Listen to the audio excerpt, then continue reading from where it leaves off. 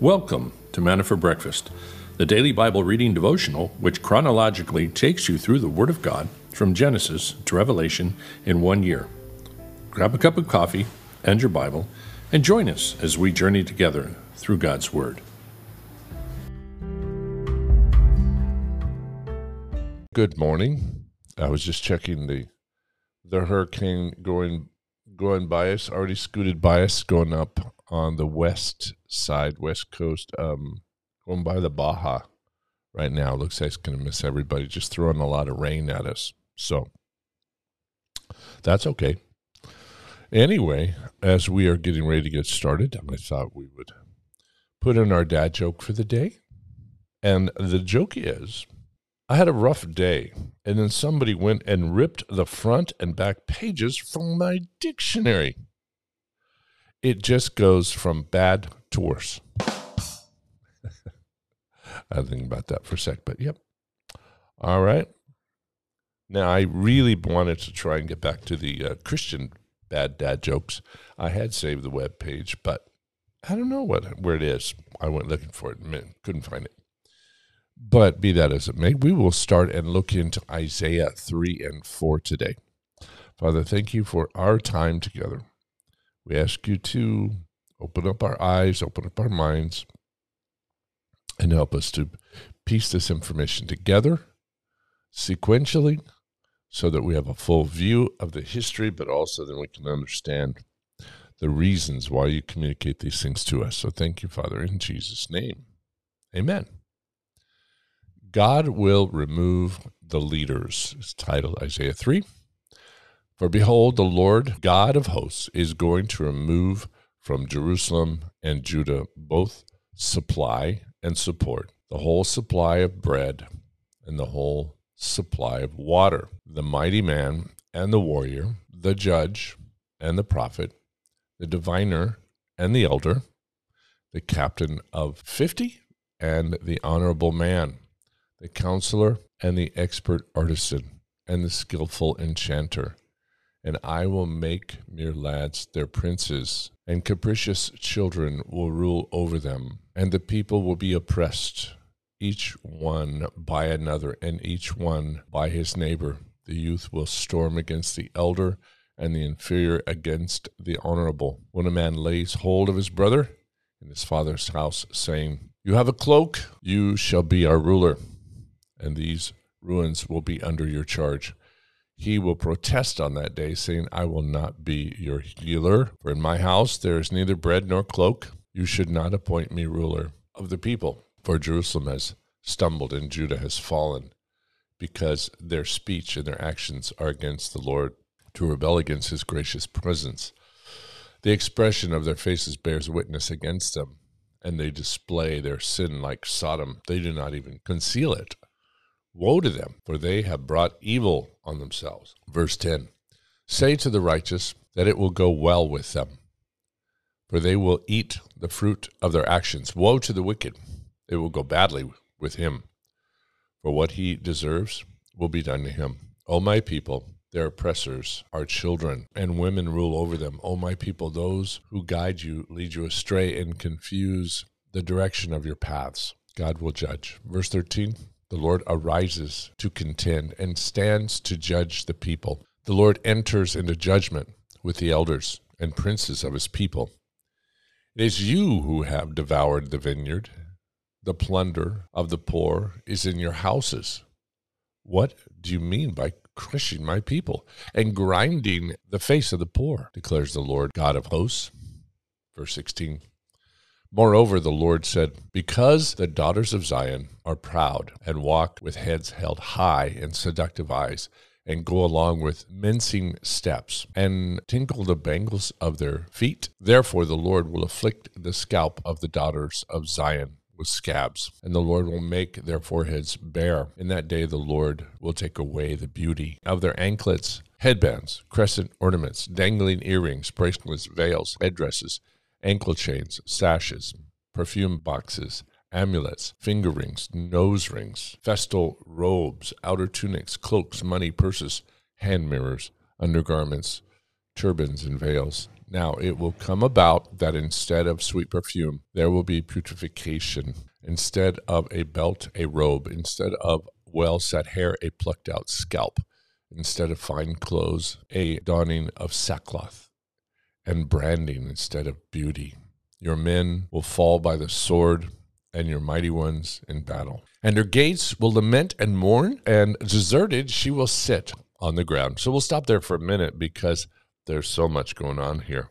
This is a prophecy about their coming captivity, and that Judah had everything to do with it, and that those who were leading them were like children, and they were not smart enough to really see the obvious, that to obey is better than sacrifice, as we got in yesterday.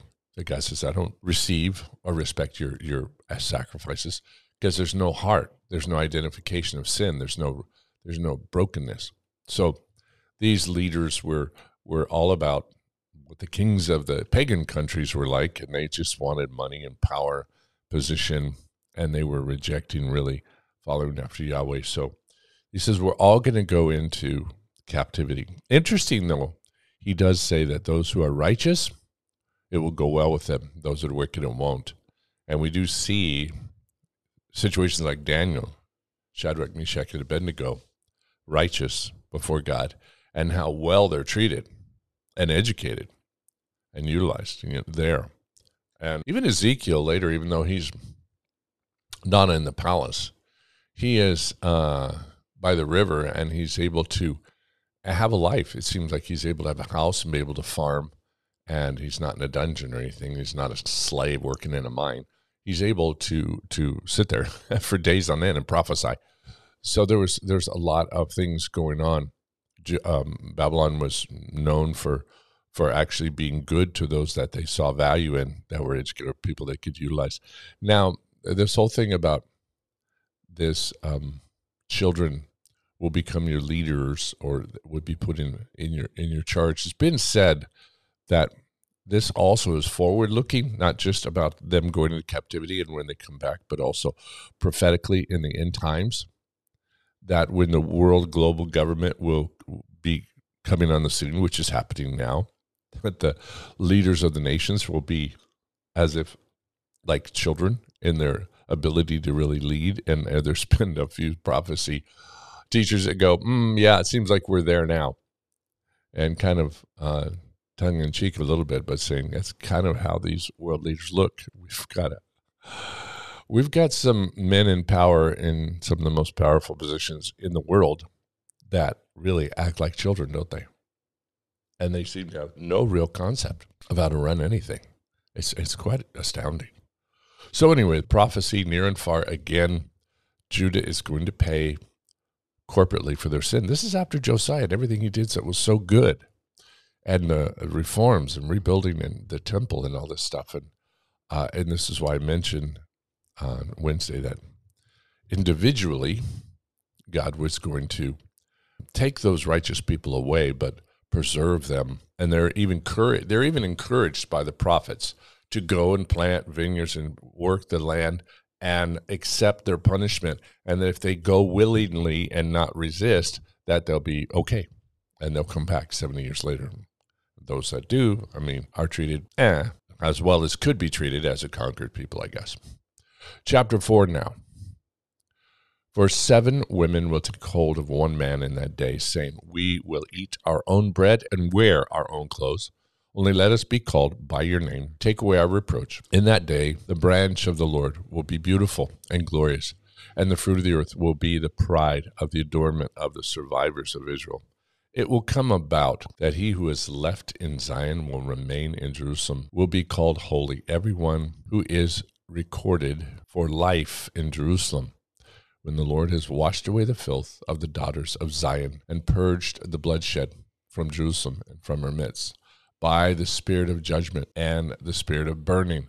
Then the Lord will create over the whole area of Mount Zion and over her assemblies a cloud by day, even smoke, and the brightness of the flaming fire by night, and over all the glory will be a canopy. There will be a shelter to give shade from the heat of the day, a refuge and protection from the storm and rain. So very, very forward-looking. It would seem it may be the immediate judgment, and those because so many men are killed in the battle when they're attacked. Oh, and of course, there was at least 3 deportations to Babylon, and the city was burned. So many, many, many men died. So they're in captivity. There may be this issue where the women take hold of one man because there are no other men, and they needed to have a husband to bear children and to have a name and to that was what their culture was all about, and have an inheritance, etc. So that may be what it's referring to, but also futuristic. People see this as also something that's kind of referencing the tribulation, and then on into the millennium, where we're going to see this amazing protection that comes upon it, and kind of a revisiting of the cloud that was over the children of Israel, that gave them shade by day, and the pillar of fire, which gave them warmth and protection by night. This whole idea that God's going to be completely their covering in those last days. 2 Corinthians 12 now, Paul's vision. Boasting is necessary, though it is not profitable. But I will go on to visions and revelations of the Lord. I know a man in Christ who 14 years ago, whether in the body, I do not know, or out of the body, I do not know. God knows, such a man was caught up to the third heaven. And I know how such a man, whether in the body or apart from the body, I do not know. God knows, was caught up into paradise and heard inexpressible words, which a man is not permitted to speak. On behalf of such a man I will boast, but on my own behalf I will not boast, except in regard to my weakness. For if I do wish to boast, I will not be foolish, for I will be speaking the truth. But I refrain from this, so that no one will credit me with more than he sees in me or hears from me. Verse 7. Because of the surpassing greatness of the revelations, for this reason, to keep me from exalting myself, there was given to me a thorn in the flesh, a messenger of Satan, to torment me, to keep me from exalting myself. Concerning this, I implored the Lord 3 times, that it might leave me. And he said to me, my grace is sufficient for you, for power is perfected in weakness. Most gladly, therefore, I will rather boast about my weakness, so that the power of Christ may dwell in me. Therefore, I am well content with weakness, with insults, with distresses, with persecutions, with difficulties, for Christ's sake. When I'm weak, then I am strong. I have become foolish. You yourselves compelled me. Actually, I should have been commended by you, for in no respect was I inferior to the most eminent apostles, even though I am a nobody. The signs of a true apostle were performed among you with all perseverance by signs and wonders and miracles. For in what respect were you treated as inferior to the rest of the churches, except that I myself did not become a burden to you? Forgive me this wrong.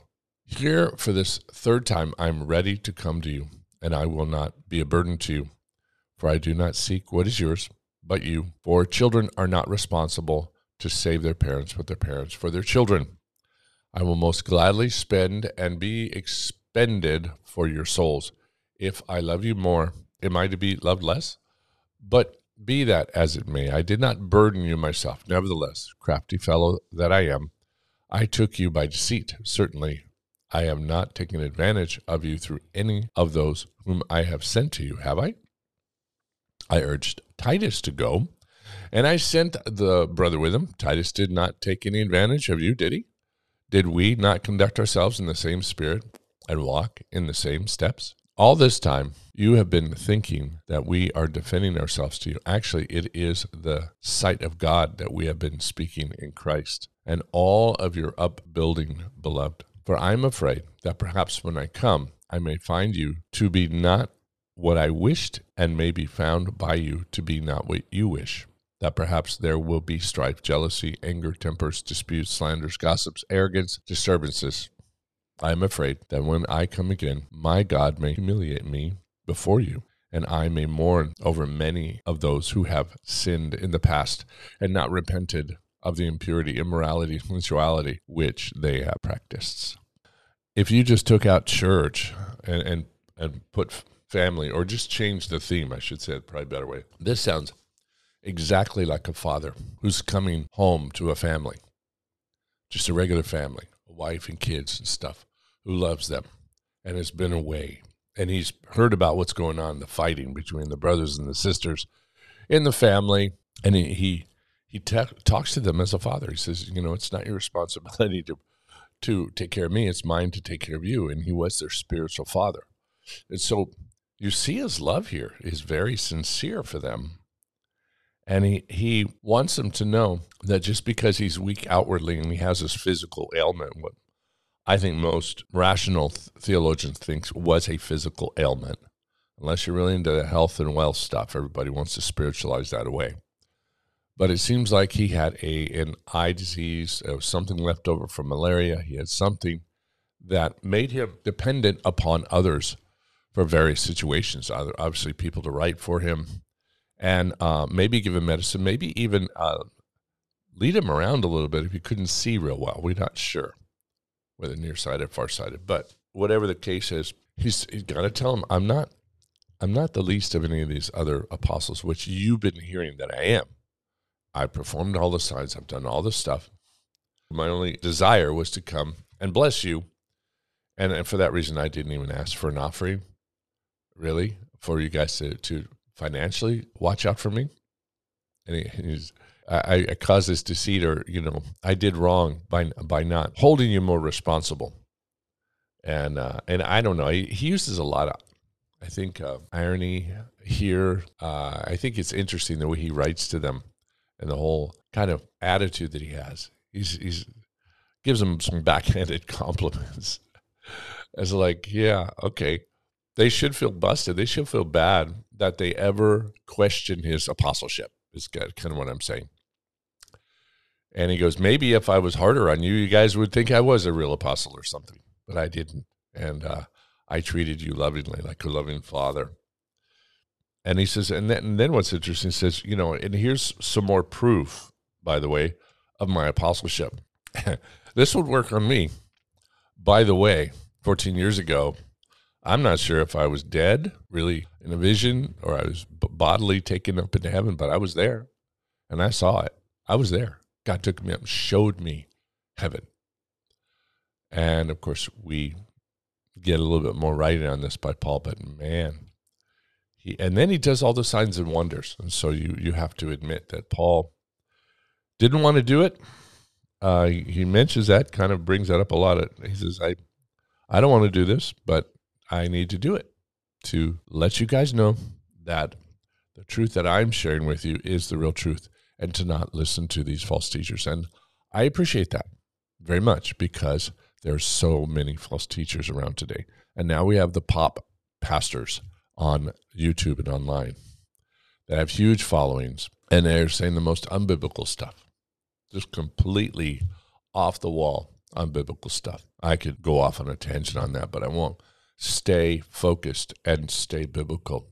Accept the truth from what you read in the Bible, and that's why we read it every day together, and not some pop culture pastor who has his own agenda, who does like the money and the fame and the people. All right, continuing on with Charles Spurgeon.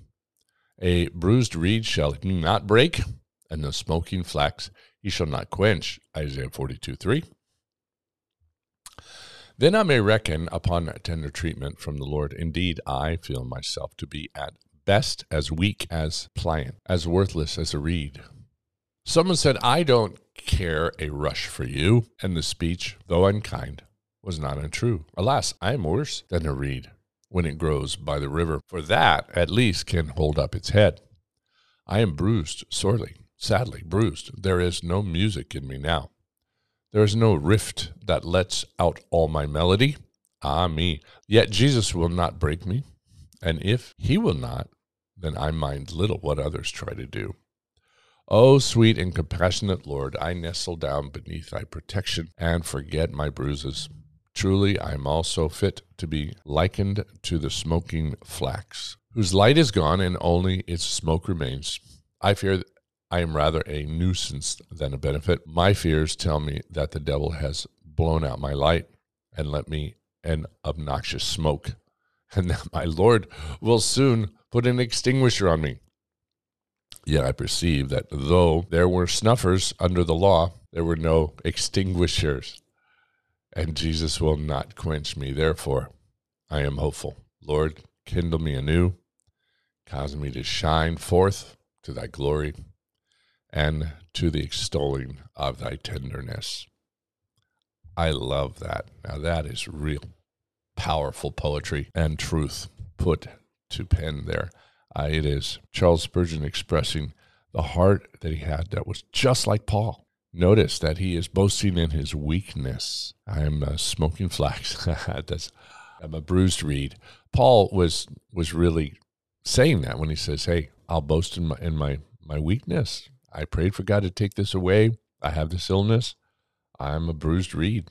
So therefore, I'll just glorify in my weakness, and I'll trust that God will rekindle me. I like the fact that we cannot be extinguished. We can be snuffed. So we're just smoking. There's still an ember there that still can be fanned. The fire of the Holy Spirit back in us. And that's usually that snuffing out can be start with the enemy trying to pull us down, but we often add to it, don't we? And we get the attitude that there was nothing left in me. But Charles Spurgeon is saying, yeah, but if God says he can work with that he will not extinguish you, even though you're a bruised reed, a smoldering ember, whatever it is, if he's not going to extinguish you, but wants to fan that back to flame or fortify you and rebuild you, then no one else can touch you, and that you can come back, that God wants you to come back. That is something to be very, very thankful for and rejoicing over, for sure. So, Father, we do thank you for that, and we thank you for your promises that are new every morning, and that you have great and wonderful things in store for us. So we wait upon you, God, and we trust you. And we may have physical ailments, God, and we may have things that we are weak in. I certainly rejoice that you are glorified in my weakness all the time. And I am amazed that you get the glory. And I pray that you continue to do that in our church, and that we continue to be and become more and more thankful for our inabilities, so that we see you working through them and all the glory is brought to you. Father, we want to pray for those that are going through a lot of difficulties and feeling beat down, for the number of people that have been hurt emotionally, have gone through so much in their life, and they feel not very worthy, not very useful, but they are, because you love them as they are, and you want to use them. You used Paul. You used even those in Israel that were being taken away into captivity and had everything destroyed and taken away from them. But still, if they remained faithful, you lifted them up and you protected them. So we pray for that, for everyone listening today. We pray for anyone new coming alongside us, God, that you would bless them abundantly, and that you would touch those that need healing this morning, and that you would, God, help us to go deeper in our walk with you by your word. We thank you for those that are getting jobs and are getting new homes to live in, different things like that. We want to take a very positive approach, God, knowing that you are working with everyone who's been praying daily for these needs, for these provisions, because you did say that you would supply our every need, Father. So we're praying for the needs of the families looking to relocate, looking for permanent jobs, and just looking for stability. We pray for that, God. We do pray for those that are in the war-torn Christians that are dealing with so much right now. And those in the Muslim nations, some of our brothers have been attacked and are in hospitals because of simply being Christians. So we pray for them, for their healing, for their recuperation, and pray that you make the church stronger, God, because of this. So thank you for this day, God. We bless you in Jesus' name. Amen. All right, there we go. So we will catch you again tomorrow. God bless you guys. Bye-bye.